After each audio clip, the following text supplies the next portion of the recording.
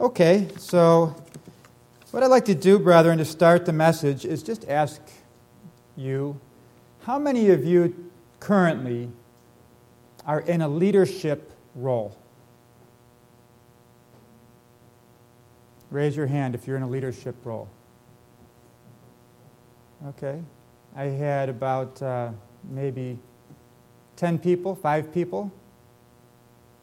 Let me ask it a little bit differently. How many people at some time in your life or in your circumstance would look to you for some sort of guidance? Is there ever a situation where someone might look to you for some guidance? How about some help? I mean, I happen to have a little bit of leadership responsibility in my job, and I think sometimes that's what we think about our careers. How old do you have to be in a leadership role? Can you be in 4th grade and be in a leadership role? How is that possible? So what is leadership? Well, I heard the most simple definition of leadership is a leader is someone who has followers. If you ever wonder if you're in a leadership role, all you have to do is see, is there anybody that's relying on you or following you? How many of us have followers? Even one. Come on.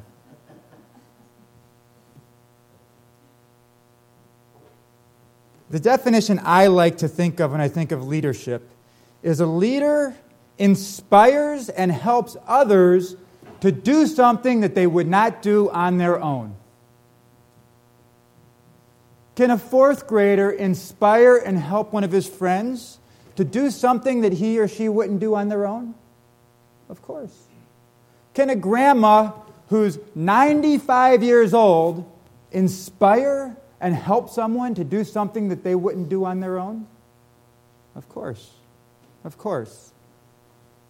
How many of you are part of a family? Can you help or inspire a family member at some point in their life? Sure. How many of you are leaders in your families, moms or dads? How many of you are an aunt or an uncle? Let me ask it again. How many of you are in a leadership role? Every hand should go up.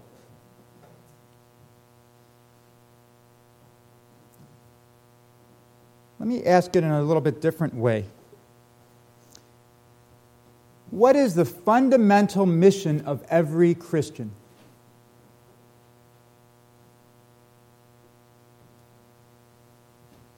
We just had the Feast of Tabernacles a while ago. What's going to happen? What are we going to become? What is every human being aspiring to become? Whether they know it or not. Kings and priests. Leaders. And our leaders, our kings and priests, going to have a responsibility to inspire others and help others to do more and be more than they could on their own? Yes. Christianity, brethren, is all about leadership. That's the fundamental aspect of Christianity. God is trying to make us all into good leaders. So I want to talk a little bit more about leadership today. Along this topic, I've been reading this book. I'm about halfway through it. What I like about this book, before I tell you what it is unlike other books, the circumstances of the authors here have to learn leadership or there's dire consequences. What do I mean by that? So there's a lot of books that people write about leadership, management books. In business, if you don't achieve your goal, what happens? You don't make money. You don't hit your financial goals. Let me ask you a question. In a war, if you don't accomplish your goal, what happens? People die. People die. Are we in a war?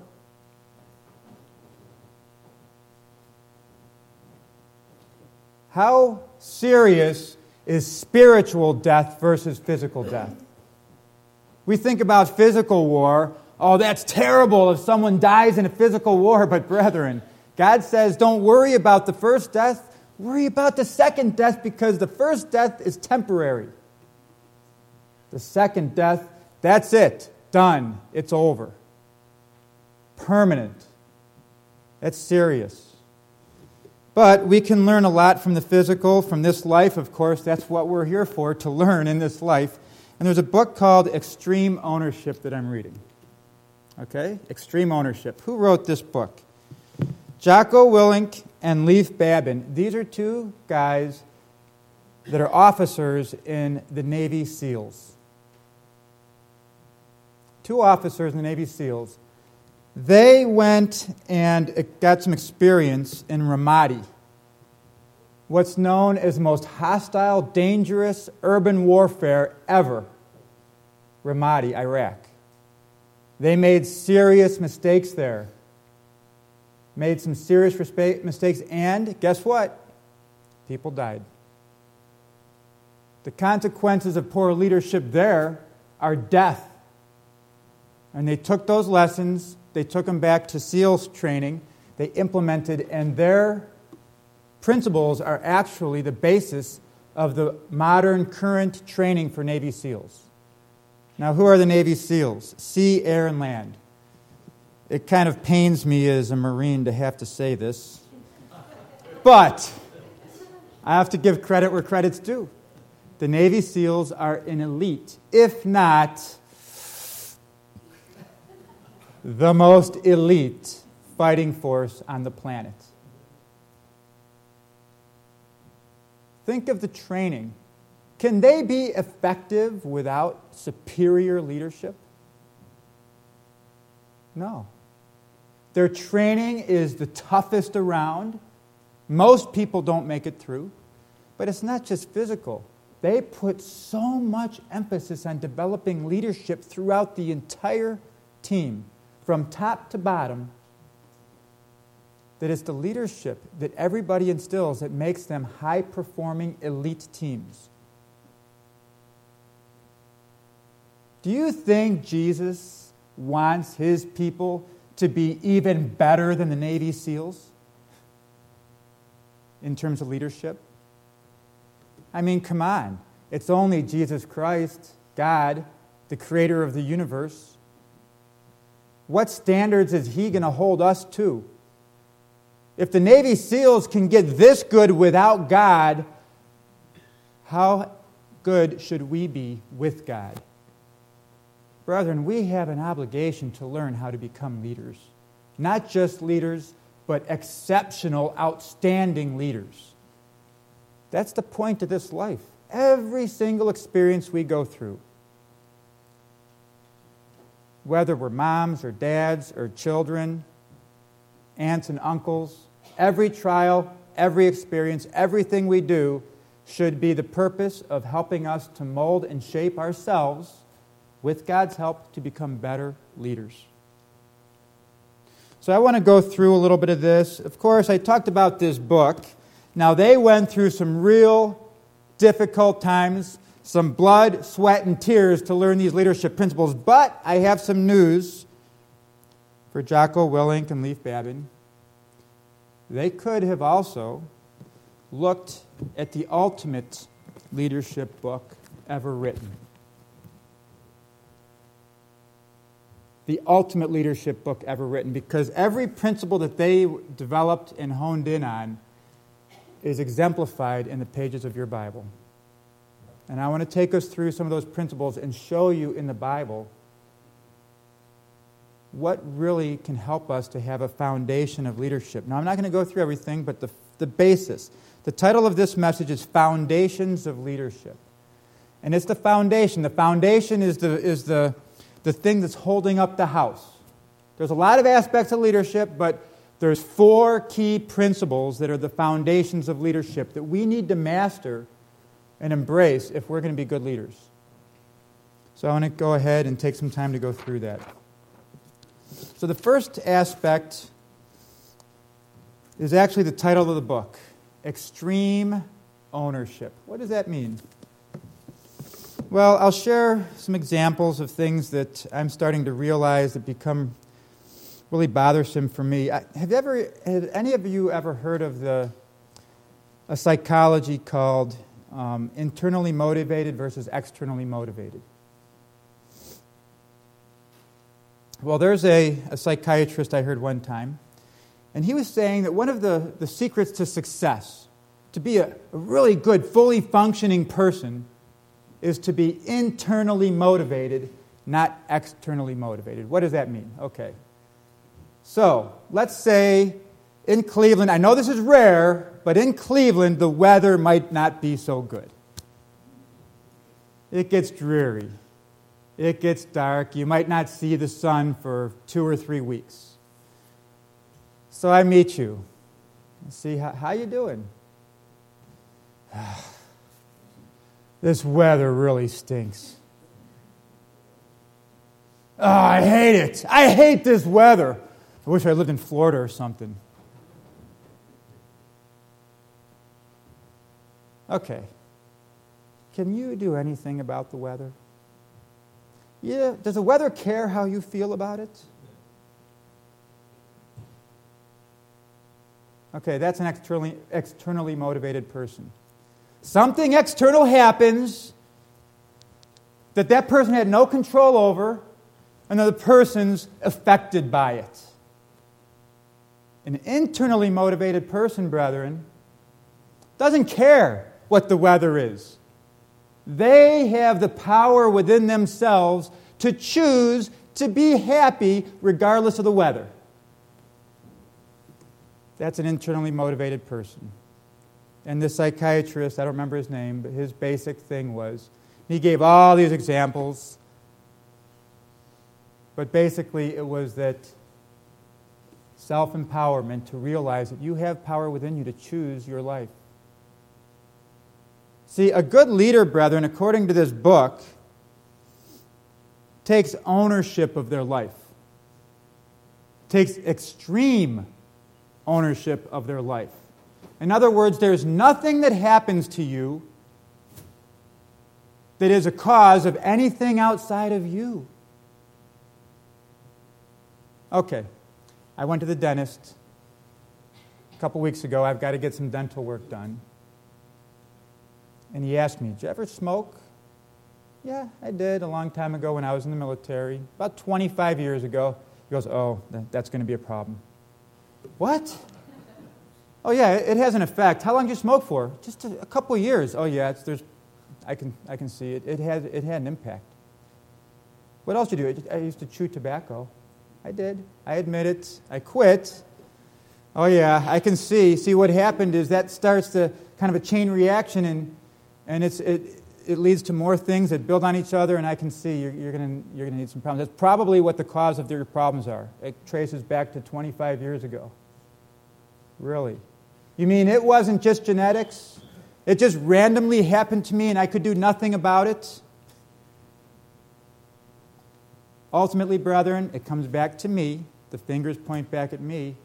I wish I wouldn't have chewed tobacco, because if I didn't, maybe I wouldn't have to go through this dental procedure I got to go through. Everything, brethren, in our life, extreme ownership, the principle of extreme ownership is we take responsibility for everything in our life, period. And I'll talk a little bit about why that's important in a second. A leader not only takes responsibility for his or her own life, but a leader takes responsibility for their entire team, no matter who was at fault. If a good quarterback loses a football game because the receiver dropped the ball, the quarterback takes responsibility. Maybe the quarterback could have threw it a different place. They don't blame.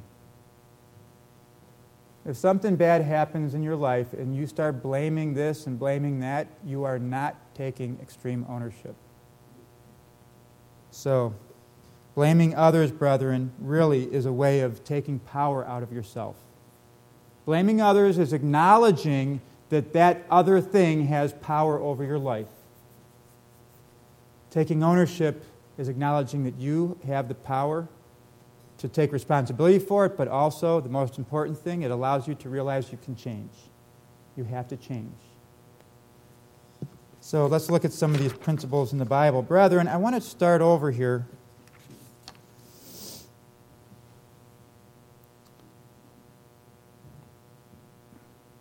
Let me just make a couple references here. Let's go back to Deuteronomy chapter 30. Because this principle of ownership, brethren, is something that God actually has given to us.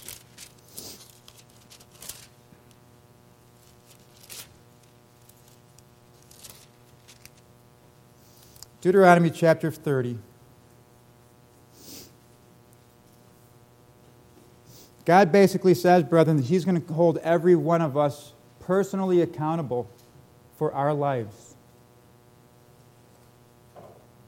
See, the one thing that God gave us, and this is what's brilliant about our Constitution, we have a right to life, liberty, and the pursuit of happiness. Liberty. What is liberty? It's freedom to choose. Look over here in Deuteronomy chapter 30, verse 15. See, this is God talking to us. See, I have set before you this day life and good, and death and evil. In that I command you this day to love the Lord your God, to walk in His ways, to keep His commandments and His statutes and His judgments, that you may live and multiply. So His commandments, His ways, His judgments have practical benefit, produces life and providence, prosperity. And the Lord your God will bless you in the land where you go to possess it. But if your heart turn away so that you will not hear, but be drawn away and worship other gods and serve them, I denounce unto you this day that you shall surely perish, and that you shall not prolong the days upon your land, whether you pass over Jordan to go and possess it. I call, again, I've read this before, but this always gets me, brethren. God is calling witnesses as if illegal, in a legal binding environment, like you're in front of a judge before a courtroom. It says, I call heaven and earth, all the angels, everything. I call this day as a witness, basically, against you that I have done this thing. I've put a choice before you. I have set this before you, life and death, blessing and cursing. Therefore, choose life, that you and your seed may live. There is no power that anything external to you has over that decision, brethren. It's right here in your Bible. God did not say, I've put you in a circumstance where you will not have control over your life. He said, I gave you a choice, life and death. You have the power to choose. We have a power to choose every single moment of the day, brethren.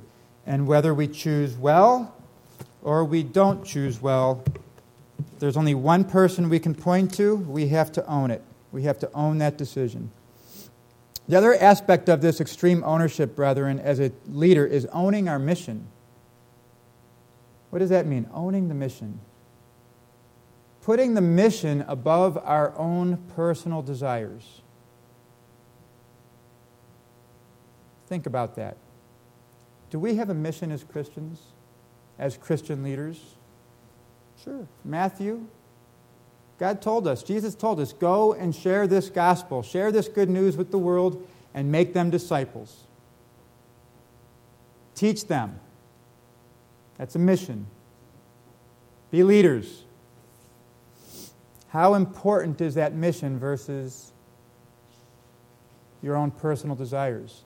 A good leader, a leader that takes extreme ownership of the successful accomplishment of the whole team's mission. After a sporting event, when a team loses, you ever see a coach get up there and start blaming the players? Doesn't that feel wrong in your gut? Did the Pittsburgh Steelers coach ever blame the players when there was a mistake? No. I say that because Jim's here. I know he's a Pittsburgh Steelers fan. I respect them. They're a good team. Another thing that kills me to have to say as a Browns fan. But we know it. When a coach gets up there after a team loses, I tell you, I can't believe so-and-so dropped the ball. He's terrible. Doesn't happen. If that happens, that's not a good coach. A good coach realizes that he didn't train that player well enough. Oh, yeah. I didn't call the right plays. I didn't train him well enough. Team's not as disciplined. I got to work on that. Ultimately, a good coach realizes that it all boils down to one person and one person alone, the leader of the team. Takes full responsibility for the whole mission. Makes the mission more important than their personal desires. Mission first. Why is this important? Because when you put the mission above everything else, it helps you to be honest about the assessment of how you're doing. In 2 Corinthians 13:5, we're told, examine yourselves whether you be in the faith. Prove your own selves. Prove it. Know you not to your own selves how that Jesus Christ is in you, except you be reprobates? It keeps you honest, brethren. It helps you to make an honest assessment. When you put the mission first, you don't have time to blame others. You don't have time to say that you did everything perfectly and it's somebody else's fault. If the mission is more important than you, you'll say, that didn't work. I have to take a step back, evaluate, and do something different. Mission first. Extreme ownership starts with owning the entire mission and every person in the team. Now, if you're a dad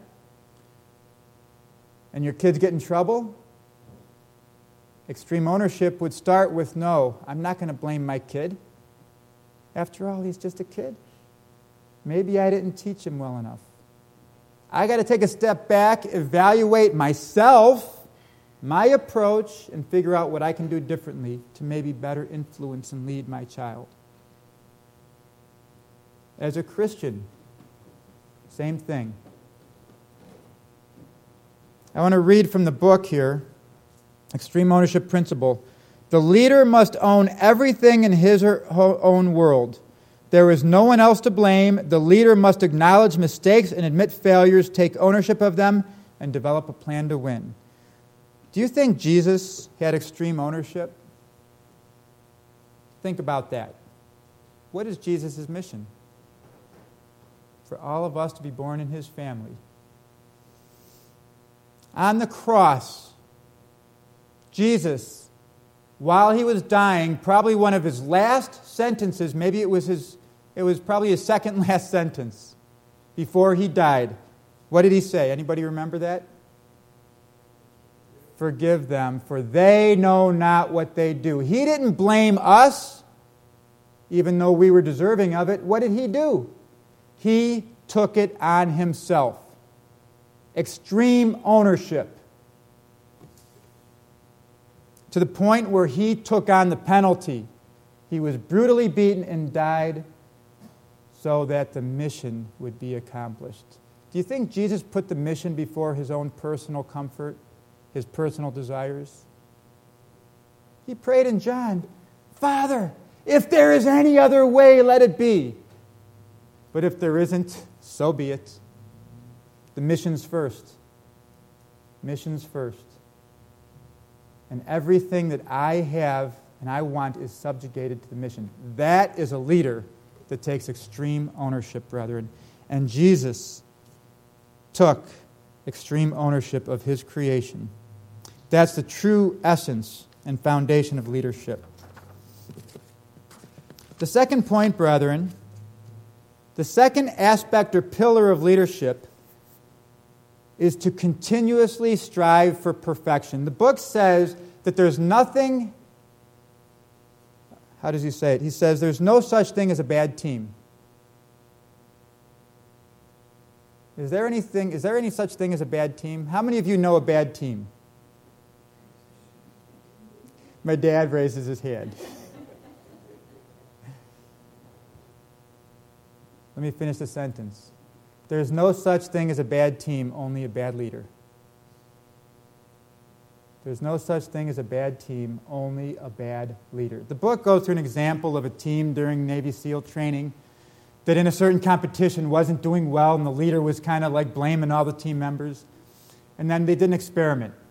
They kept the team the same, and they switched leaders. They took the leader of the team that kept winning and put him in charge of the last place team, and they put the guy that was in charge of the last place team in charge of the best team. You know what happened? Well, the best team continued to perform well, believe it or not. But the last place team, within 2 tries, overtook the first place team. That extreme leadership of that first team member, that first leader, had an impact on the first team. It stuck, and then he was able to change the performance of the other team. There's no such thing as a bad team, only bad leaders. How does this happen? The book says that a good leader will not tolerate poor performance. Strive for perfection. Does God tolerate poor performance? Turn with me to James chapter 1, verse 4.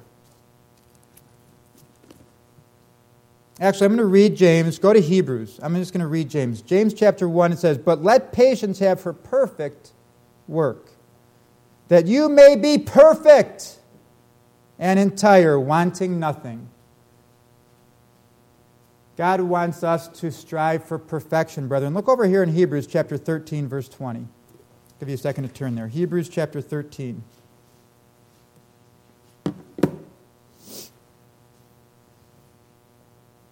"Now the God of peace that brought again from the dead our Lord Jesus, the great shepherd of the sheep, through the blood of the everlasting covenant, make you perfect in every good work to do His will." It's God's will that He molds, shapes us, works us.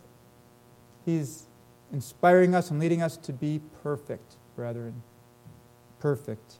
He wants to make us perfect in every good work to do His will. Read that again. Why does He want us to be perfect? So that we can do His will. We have a job to do. "Working in you that which is well-pleasing in His sight through Jesus Christ, to whom the glory forever and ever. Amen." Turn with me to 2 Timothy chapter 3, verse 16. 2 Timothy chapter 3, verse 16.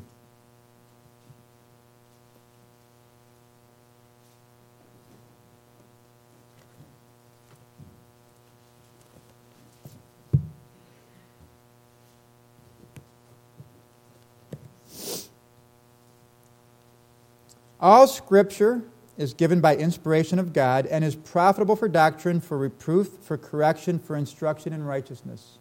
Here Paul's trying to teach Timothy. He says, why? "That the man of God may be perfect." May be perfect. "Thoroughly furnished unto good works." Brethren, I can go through many more scriptures about this, but God wants us to be perfect as He is. He wants us to strive for perfection. A good leader does the same. According to what Jocko Willink and Leif Babin have learned, is that a fundamental aspect of good leadership is that a leader holds their team to high standards. But first, they hold themselves to a high standard. You have to lead by example. They hold themselves and their team to high standards. Let's go and take a look at some scriptures about what God expects in terms of how we should conduct ourselves, the type of standards that we should have in our lives. Romans chapter 12. Let's go over there. Romans chapter 12, verse 9.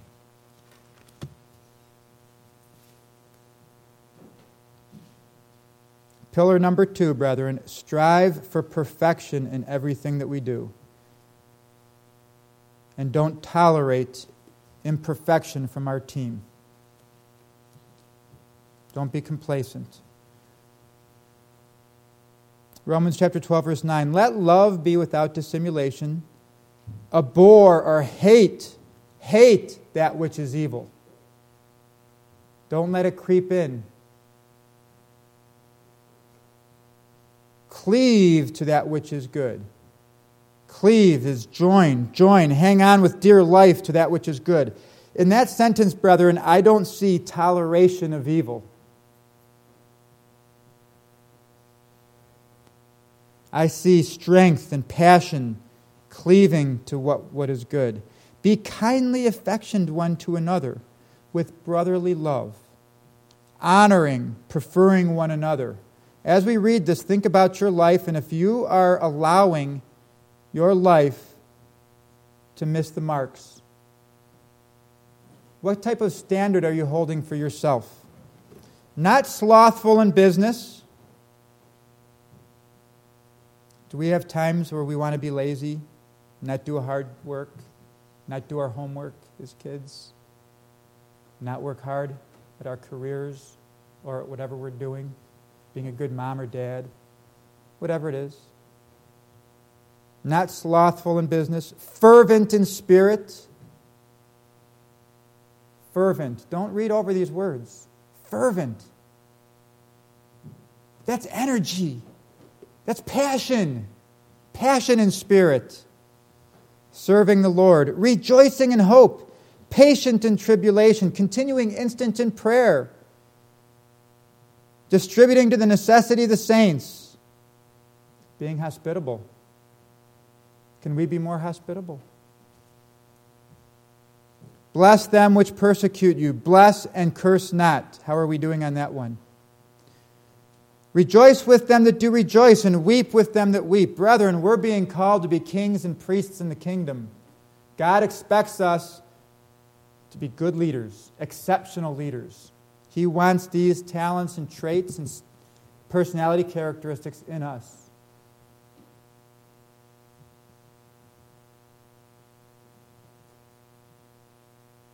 Be of the same mind one toward another. Mind not high things, but condescend to men of low estate. In other words, don't play favorites. Treat everybody the same. Be fair. Be not wise in your own conceits. Don't think of yourself more than you should. Recompense to no man evil for evil. Even if someone does evil to you, God wants a leader to do what Jesus did. Put the mission first. Don't give it back to him. Be kind. Be loving. Provide things honest in the sight of all men. If it possible, as much as lies in you, brethren, live peaceably with everybody.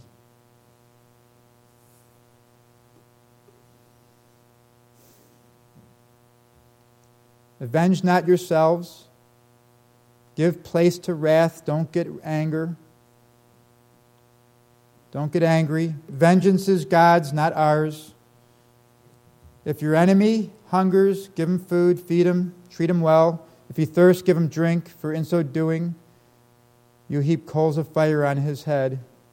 I think this means that you're going to perhaps have an impact on that person and motivate them to realize that even though they did you evil, you did kind and good to them. Maybe it helps to change them. That's leadership. That's leadership. Don't be overcome of evil, overcome evil with good. Brethren, the second principle of foundational leadership, of excellent leadership, is to set high standards for yourself and set high standards for your team. Do not tolerate poor performance, period. It's so easy in this life. We get so distracted and so busy. I find myself going weeks or two and you realize, boy, I got to get back into this. How am I going to be a good leader if I'm not doing it myself? How am I going to be a good dad and tell my kids not to give up if I give up? See what I'm saying? That's a foundation, brethren. Did Jesus do this? Did Jesus set high standards for himself when he was here? Think about that. Did Jesus say, I'm going to get 90% righteous? I'm going to live myself, but I'm going to give myself a little bit of freedom to, maybe I'll be lazy here and there, or I'll do something. What would have happened if Jesus did that? Mission would not have gotten accomplished. did Jesus set high standards for himself. He came down, put himself at risk. He made himself frail, flesh and blood, and lived this life with Satan, the devil, pounding on him as much as he could to try to get him to trip him up. And yet Jesus proved. He set the example, brethren. That's what's I love about Jesus. You want to talk about the epitome of a leader? He did not ask us to do anything he didn't already do himself. He came down and he showed us how it's done. He lived a perfect, righteous, loving life. And then afterwards, he sacrificed his life for us. What leadership, brethren. That is setting a high standard. And then he tells us, keep the commandments and be perfect as he is perfect. The third point, brethren, principle and foundational to leadership. What do you think it is? Anyone want to take a guess? Before you can lead, before you can do anything, you have to have one ingredient, one thing. Knowledge.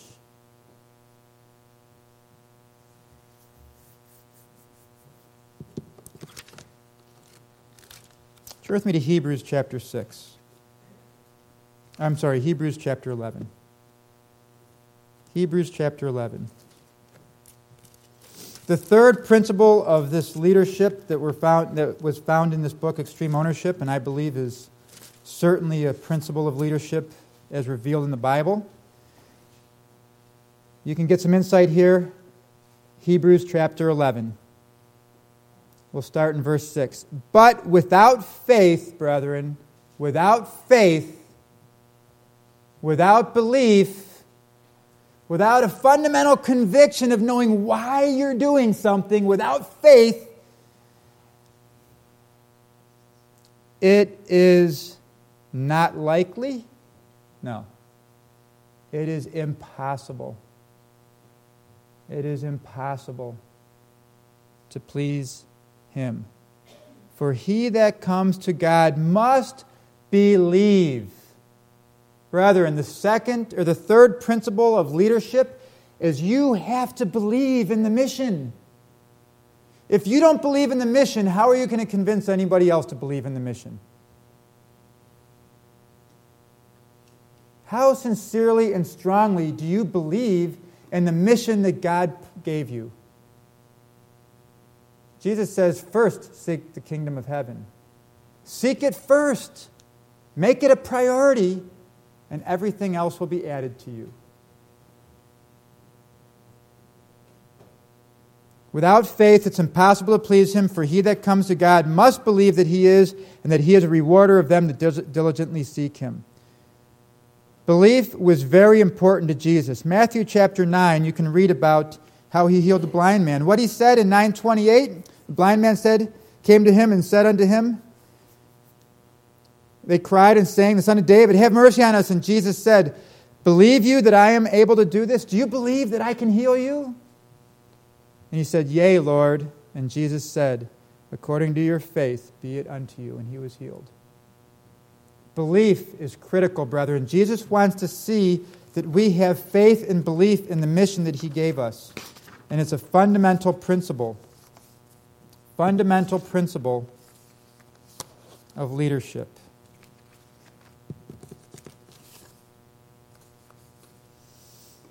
If you have questions, maybe your belief isn't as strong as it should be, brethren, you've got to prove it. If you're going to be a good leader in God's kingdom, you have to be on fire for the mission. You have to know why. I gave a sermon a while back called Start With Why. If you want to inspire someone to do something that they wouldn't do, you have to start with why. What's in it for them? How often do we, almost as a matter of spite, I don't keep those pagan traditions. Why don't you keep Christian? Because it's pagan. Does that tell anybody why they shouldn't keep it? Why should anybody want to get closer to God? Oh, I can think of a lot of good reasons for that. Happier lives, better marriages, health, confidence to know that everything will work out for the good no matter what happens. Start with why, brethren. A good leader explains not only to himself and has conviction of why they're doing it, why this mission is important, but can explain it and inspire others to understand why it's important as well. When your team knows why they're doing something, that's easier to inspire them to actually go to new heights. Turn with me to James chapter 2, brethren. Understanding why having belief in the mission motivates people toward action. James chapter 2, verse 14. James chapter 2, verse 14. God wants action, brethren. He wants action. Not just from us, but all those that we are leading. From our congregation, from our families. He wants to see results. It's not just about knowing. It's not just about being able to recite the entire doctrine. Jesus wants real results. James chapter 2, verse 14. What does it profit, my brethren, though a man say he has faith and have not works? Can faith save him? Can faith save him? Just believing? No. Action. Faith motivates action, brethren. If a brother or sister be naked or destitute of daily food, someone's in need and you say, I'm just going to pray for you, but you have power to actually help them, that's kind of like putting the responsibility on someone else instead of taking responsibility, isn't it? Extreme ownership for the mission means you need food, I'm going to give you some food. I'll pray that God helps you so you don't have to have need anymore, but right now I'm going to give you food, I'm going to help you. That's what James is saying. If a brother or sister is naked or destitute of daily food, and one of you say to them, depart in peace and be ye warmed and filled, I'll pray for you. Notwithstanding, you give them not those things which are needed to be the body, what does it profit? Even so, faith, if it has not works, is dead.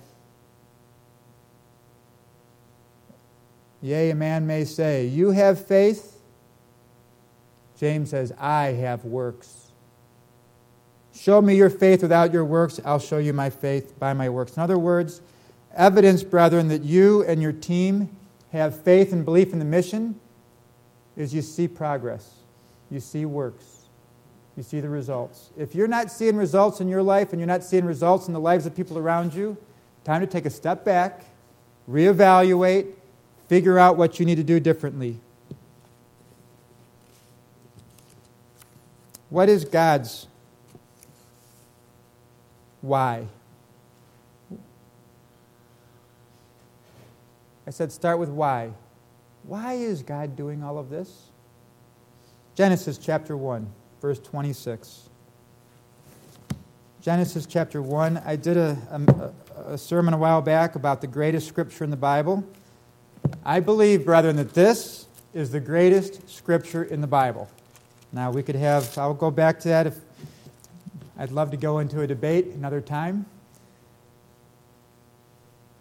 But I'm just going to go ahead and read it. I'll let you ponder that one if you haven't heard the sermon. Maybe try to prove me wrong. Genesis chapter 1, verse 26. And God said, let us make man in our image after our likeness,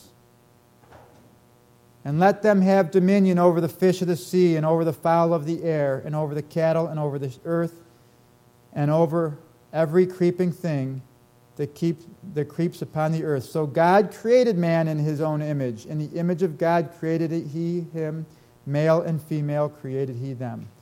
And God said, let us make man in our image. This is God's mission. Why did God create the universe, brethren?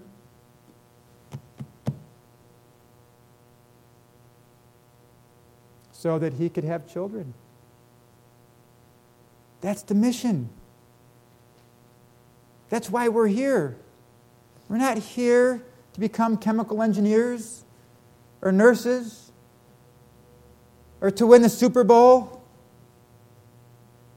We're here that every human being will develop the character and love and personality and leadership to be born into God's very own family as powerful spiritual beings. Turn with me to Romans chapter 8. Romans chapter 8. This is God's why. This is the mission. This is what He believes. You think God believes in this mission, brethren?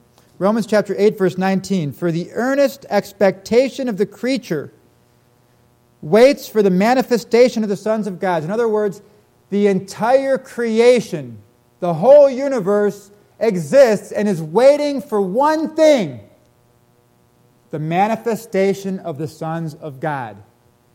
It's waiting for all of us to be transformed and born into God's family. That's the singular purpose of God. That's His mission. For the creature was made subject to vanity. This creation is made subject to vanity, not willingly, but by reason of Him that has subjected the same in hope, because the creature itself also shall be delivered from the bondage of this physical frail state, this world, from the bondage of corruption into the glorious liberty of the children of God. For we know that the whole creation groans and travails in pain together until now, and not only they, but ourselves also, which have the first fruits of the Spirit, even we ourselves groan within ourselves, waiting for this one singular thing: the adoption, the redemption of our body. That's God's mission. That's His why. Do you believe in it? If you don't believe in that mission, brethren, you need to go back and do more Bible study and prayer and get on fire for that mission, because you can't inspire others to believe in that mission until you do. And then as a good leader, make it a part of your daily work through your own example to inspire others to come to that knowledge as well, to have them embrace the same mission so that they could aspire to become the children of God more than they could ever be in this physical life. We can read in Revelation chapter 3 that God wants us to be on fire for that mission, brethren. In the book, Extreme Ownership, it says, in order to convince and inspire others to follow and accomplish a mission, a leader must be a true believer. Interesting that a bunch of guys from the Navy SEALs are saying that a leader must be a true believer in the mission. Leaders must always operate with the understanding that they are part of something greater than themselves. Do you know that you're part of something greater than yourself, brethren? If we're in the church, in the CGI, in God's church, or any of the churches of God, we are part of a special elite force. The Navy SEALs are nothing next to God's people.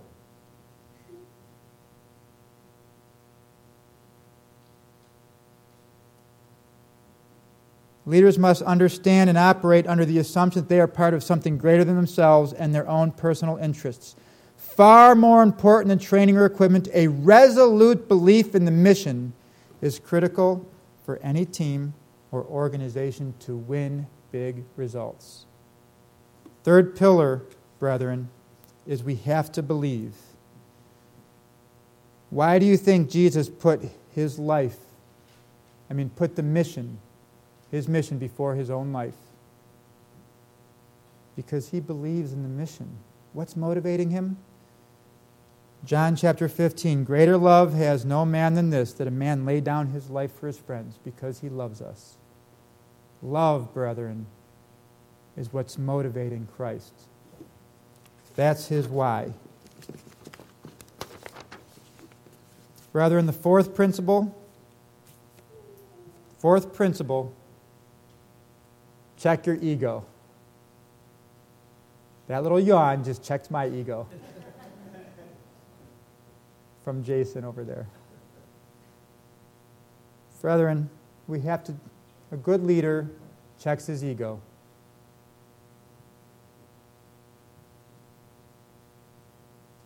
If something happens in your unit and you start blaming everybody else, what are you doing?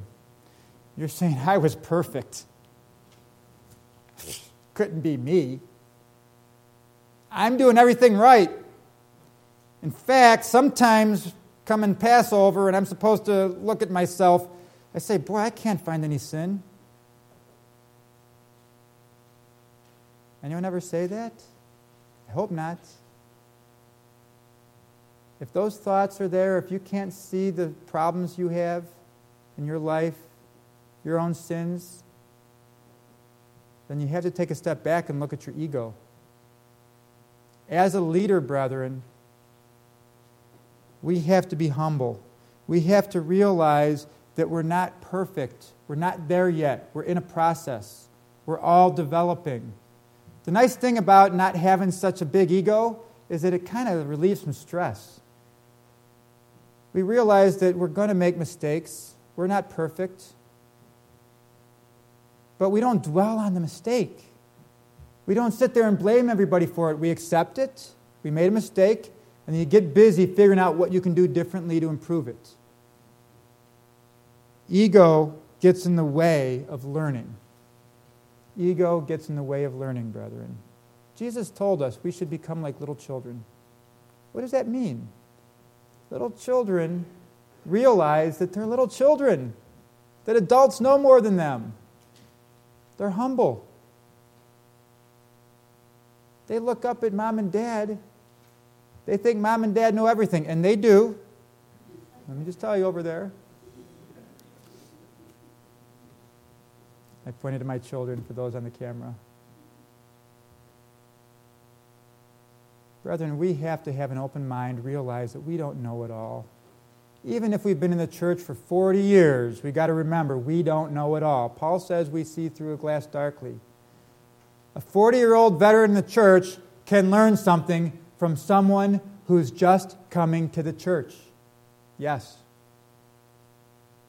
Because God is inspiring that person and is in that person.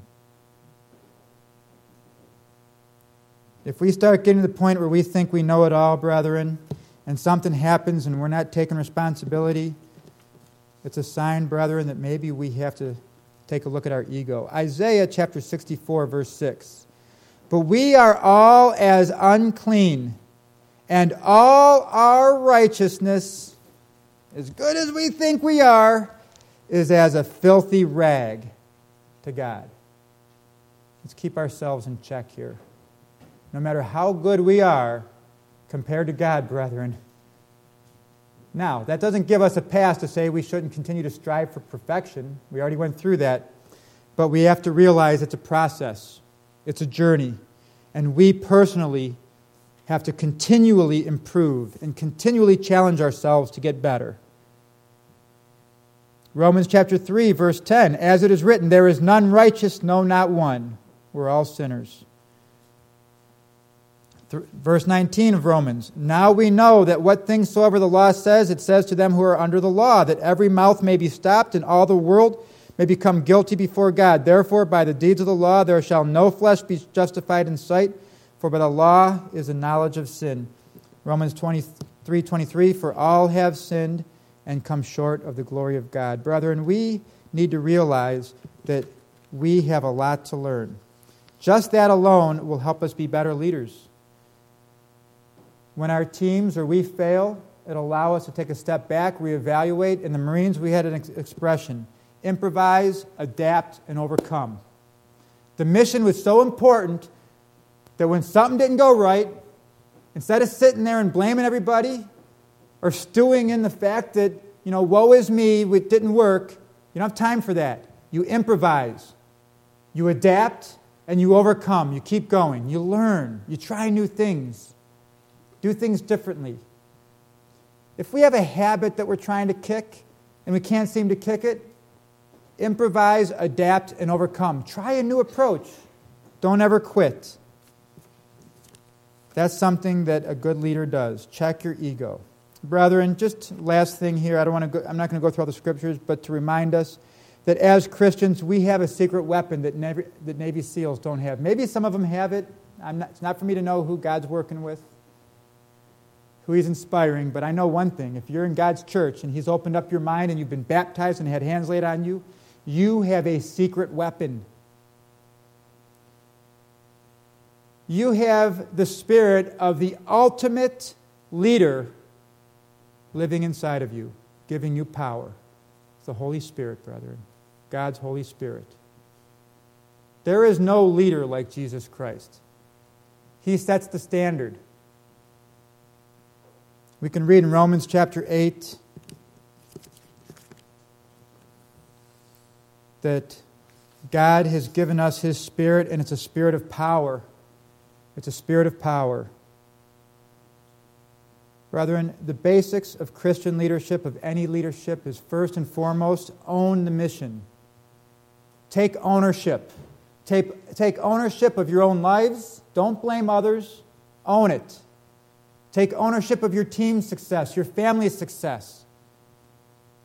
Whoever you say is your team, our congregation here is a team.